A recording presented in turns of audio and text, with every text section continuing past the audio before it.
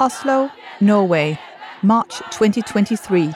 Activists have blocked the entrances of several Norwegian government buildings.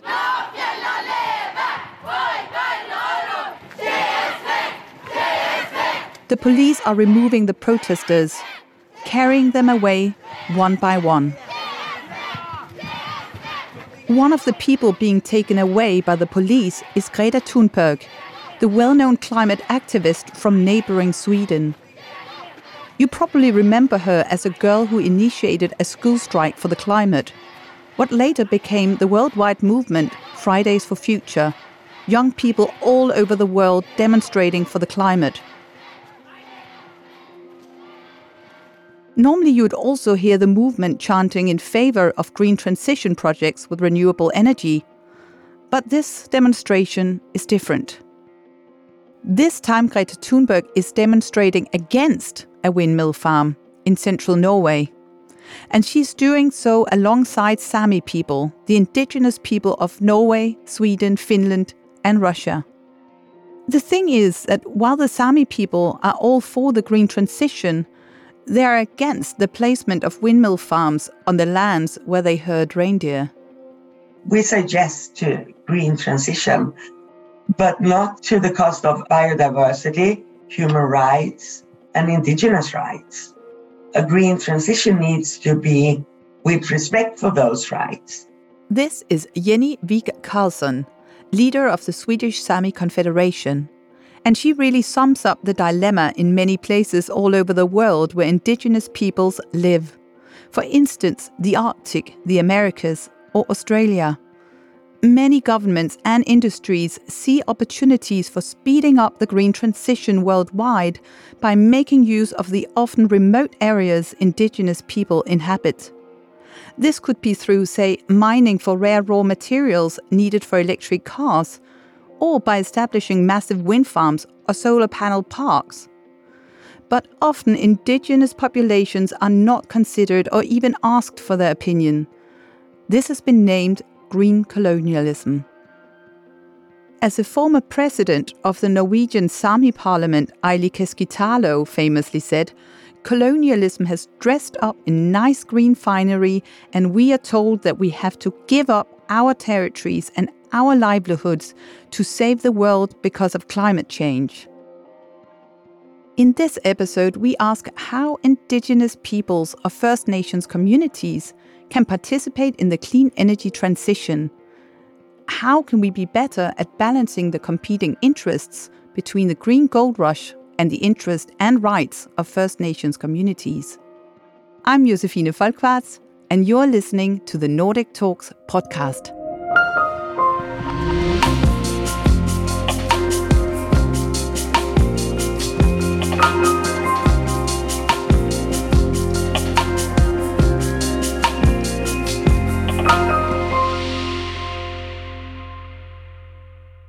Let's move from the Arctic region to down under. Australia has all the ingredients for a green industrial revolution: abundant rare minerals, plentiful wind and sun, and manufacturing capabilities. But many of these resources are found in the same places as Australia's First Nations communities. Thanks very much, everyone.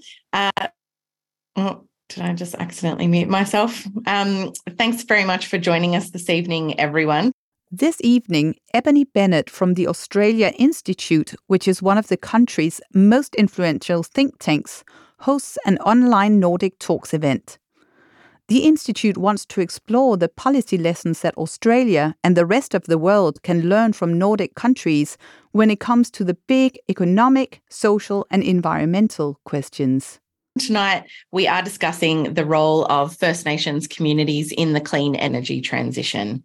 And so, the Australians have established a Zoom connection to Jenny on the other side of the globe in northern Sweden. Jenny explains the Sami people's concerns about the pace of the green transition projects on their lands.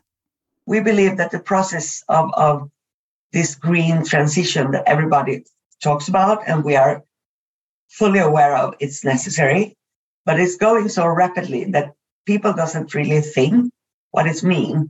And I think one of the biggest problem is for us is that the government and the companies are expecting us to participate and compete in this market-based economy that we all live in. But what we are actually fighting for is our basic need: food, shelter, safety, and that this is fundamental human rights as well. As a legal advisor, Jenny has long worked on issues related to Indigenous peoples and industrial exploitation. That's also the case with another participant in this Nordic Talks event. I'd just like to pay my respects to the traditional owners of the country where I'm talking from. I'm in Naarm, down in Melbourne. The man paying his respects here is Chris Croker. He's the director of the First Nations Clean Energy Network, an organisation working to raise capital and help Indigenous people in remote communities benefit from clean energy projects. And those projects are spreading everywhere. In Australia and around the world, there's a lot of developments in wind, solar, other types of clean energy developments, and that's been happening for a while now. We've seen this transition take place, and actually, if anything, it's only ramping up. This tendency is also recognised by Rod Campbell, our third participant. We're certainly not winding them down. Rod is an economist whose work has often focused on the fossil fuel industries. He also looks at how the new clean energy projects affect local communities.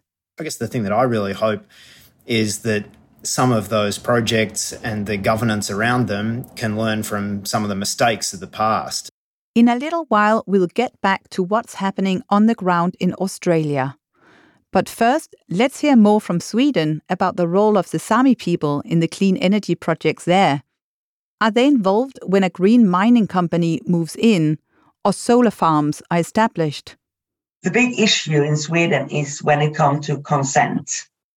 And we do have a lot of environmental law when it comes to mining, especially quite hard ones in order to start a mining in Sweden. But it still doesn't involve the Sami or the reindeer herding community. So this is a negotiation with the companies, are more or less depending on the Sami to take active part with their own capacity. They're reindeer herders. They don't have the economic resources to be a part. It's very unequal when you have a big mining company, a big state-owned mining company with 10 lawyers at the table. You have engineering, you have whatever, and on the other side on the table, at best, you have one lawyer. Others, you could have 2 or 3 reindeer herders, which are very good at traditional knowledge and describing the impacts on land. But there is a conflict in Sweden because mainly all of the natural resources, such as mining, such as forestry, such as water turbines, are located on Sami lands. And of course, there's a conflict of interest here because we need to give up land from the reindeer, the traditional livelihood for us, but we're not getting anything back. But as an elder said to me, the reindeer can't eat money, can't eat iron, can't eat stone.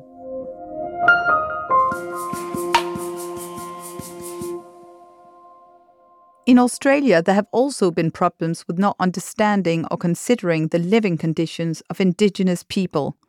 But Chris sees signs of improvement. In the past, there's been a really bad relationship with mining, extractive industries and Aboriginal and even the Islander communities, where basically, there was no qualms given to, moving Aboriginal and Torres Strait Islanders off their land, destroying artefacts, destroying heritage sites. That was the way. That did happen. What we've seen recently is we've kind of had First Nations groups in Australia actually at least have some right to have a say over activity on their traditional land, which hasn't always worked in our favour to protect our interests and ensure that we're, at least having a say. But in most cases recently, at least our voice is getting heard, whereas previously our voice wasn't even heard. So what we're looking to do is actually learn from the not so good lessons from the extractive industries, encourage the clean energy industries to do better than extractive, and also at the same time make sure that we as community, we're actually empowering ourselves so we actually can be in control and actually guide these developments. Another reason to listen to First Nations communities is their first-hand experience with climate change. Often they feel the consequences ahead of the rest of us.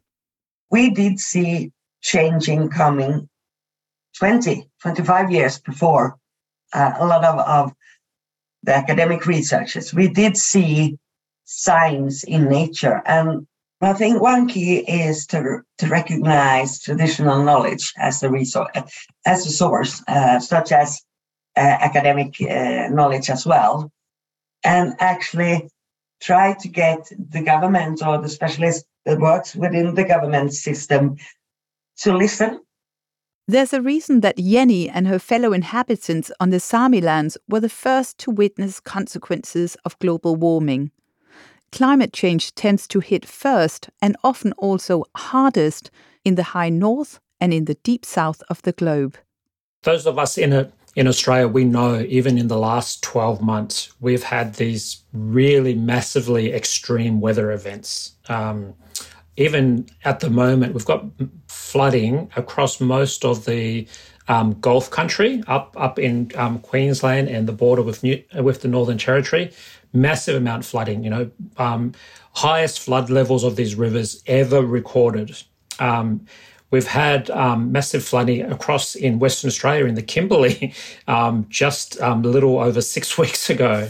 And then, of course, thinking back to just before Christmas, we had massive flooding. I know some of the communities in New South Wales experienced 1 in 5,000 year floods 3 times in the 1 year.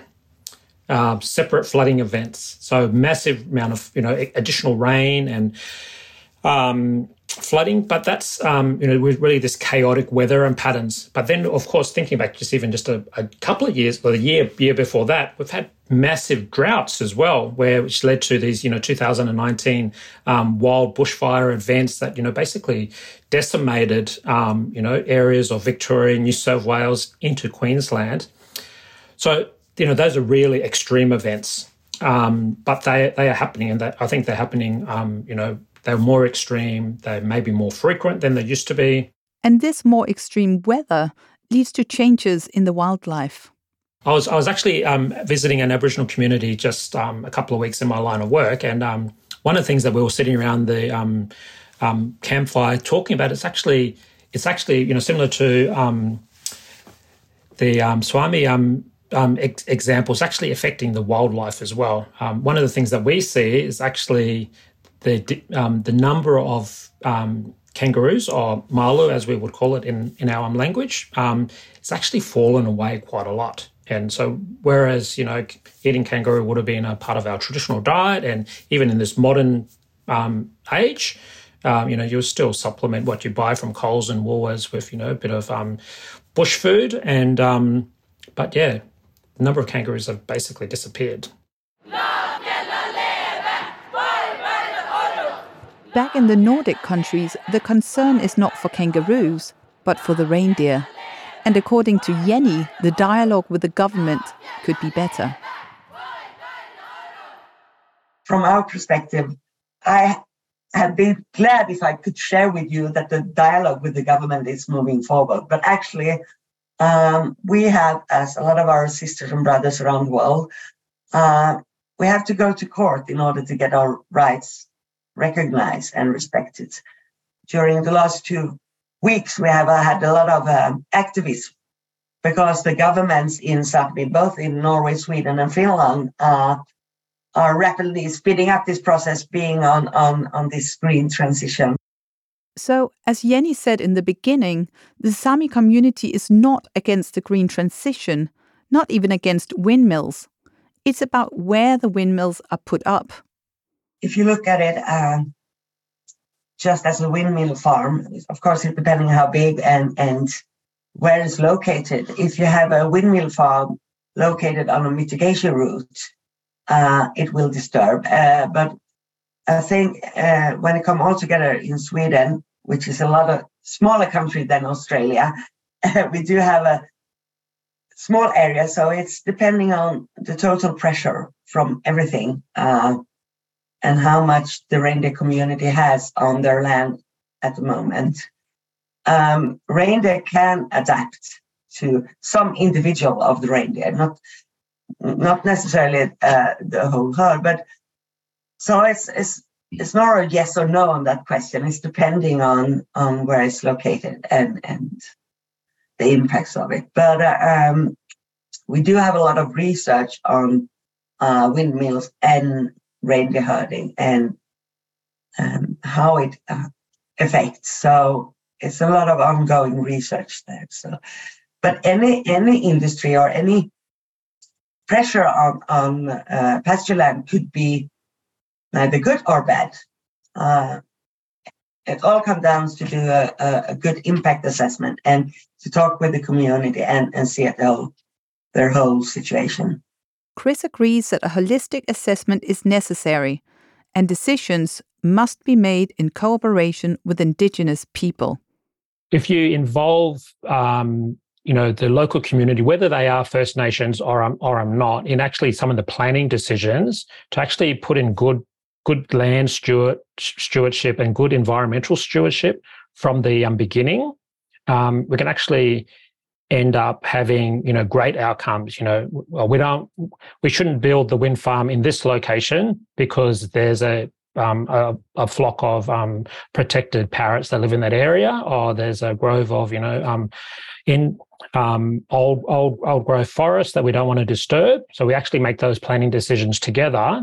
But actually, locating the windmill just at 1 kilometre to the north, actually the wind resource is just as good, or nearly as good, or just as good, but actually protects all of those environmental considerations and cultural considerations that are required. And according to the economist Rod, that way of thinking should be key looking forward. Not only economic perspectives, which has often been the case.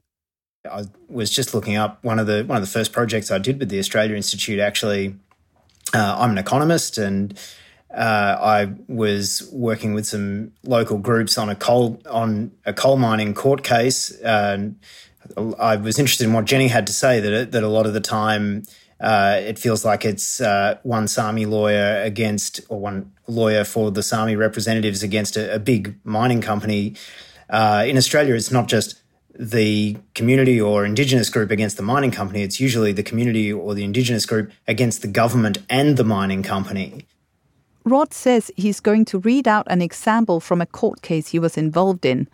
It's an example of how a mining company describes the impact of Aboriginal heritage on one of its projects. The mines economist wrote, up to 114 individual Aboriginal heritage sites will be potentially destroyed by this coal mine.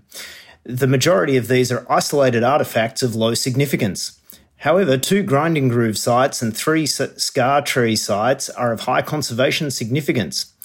Our study found that the community had placed non-use values on Aboriginal sites. We estimate them at $34 million per impacted site. That's the bad news. The good news was we were going to dig up $2 billion worth of coal. So the $150 million worth of value that Rio Tinto apparently put on Aboriginal heritage sites was easily outweighed by the coal we dug up, and everyone was going to be happy. And I guess that's an example of one thing that I hope as we do have this transition to different kinds of energy projects, that things can be done differently. And I hope government departments stop accepting this kind of nonsense about how economists might value Aboriginal heritage, and start actually doing their jobs and evaluating some of these projects in line with the community interest and in line with existing laws. In Sweden, Jenny would like more than just dialogue. The Samis should have executive power over their traditional lands. I would like, in the best of worlds, that the government could just step outside the box and actually give the management of land back to Indigenous and local communities. And I think some of the areas we're talking about that is important for us are best managed by those who live off that land. So, no doubt that when green energy initiatives are rolled out on a larger scale during the coming years, it's important to consider the rights and knowledge of Indigenous peoples. One way is improved dialogue. Another is actual representation in important decision-making, especially in areas traditionally inhabited by Indigenous peoples. In all cases, it's obvious from what we've heard today that First Nations communities must have a much larger influence on the rollout of one of the most important tasks in the coming years, the clean energy transition. I'm Josefine Folkvarts. Thanks for listening to the Nordic Talks podcast.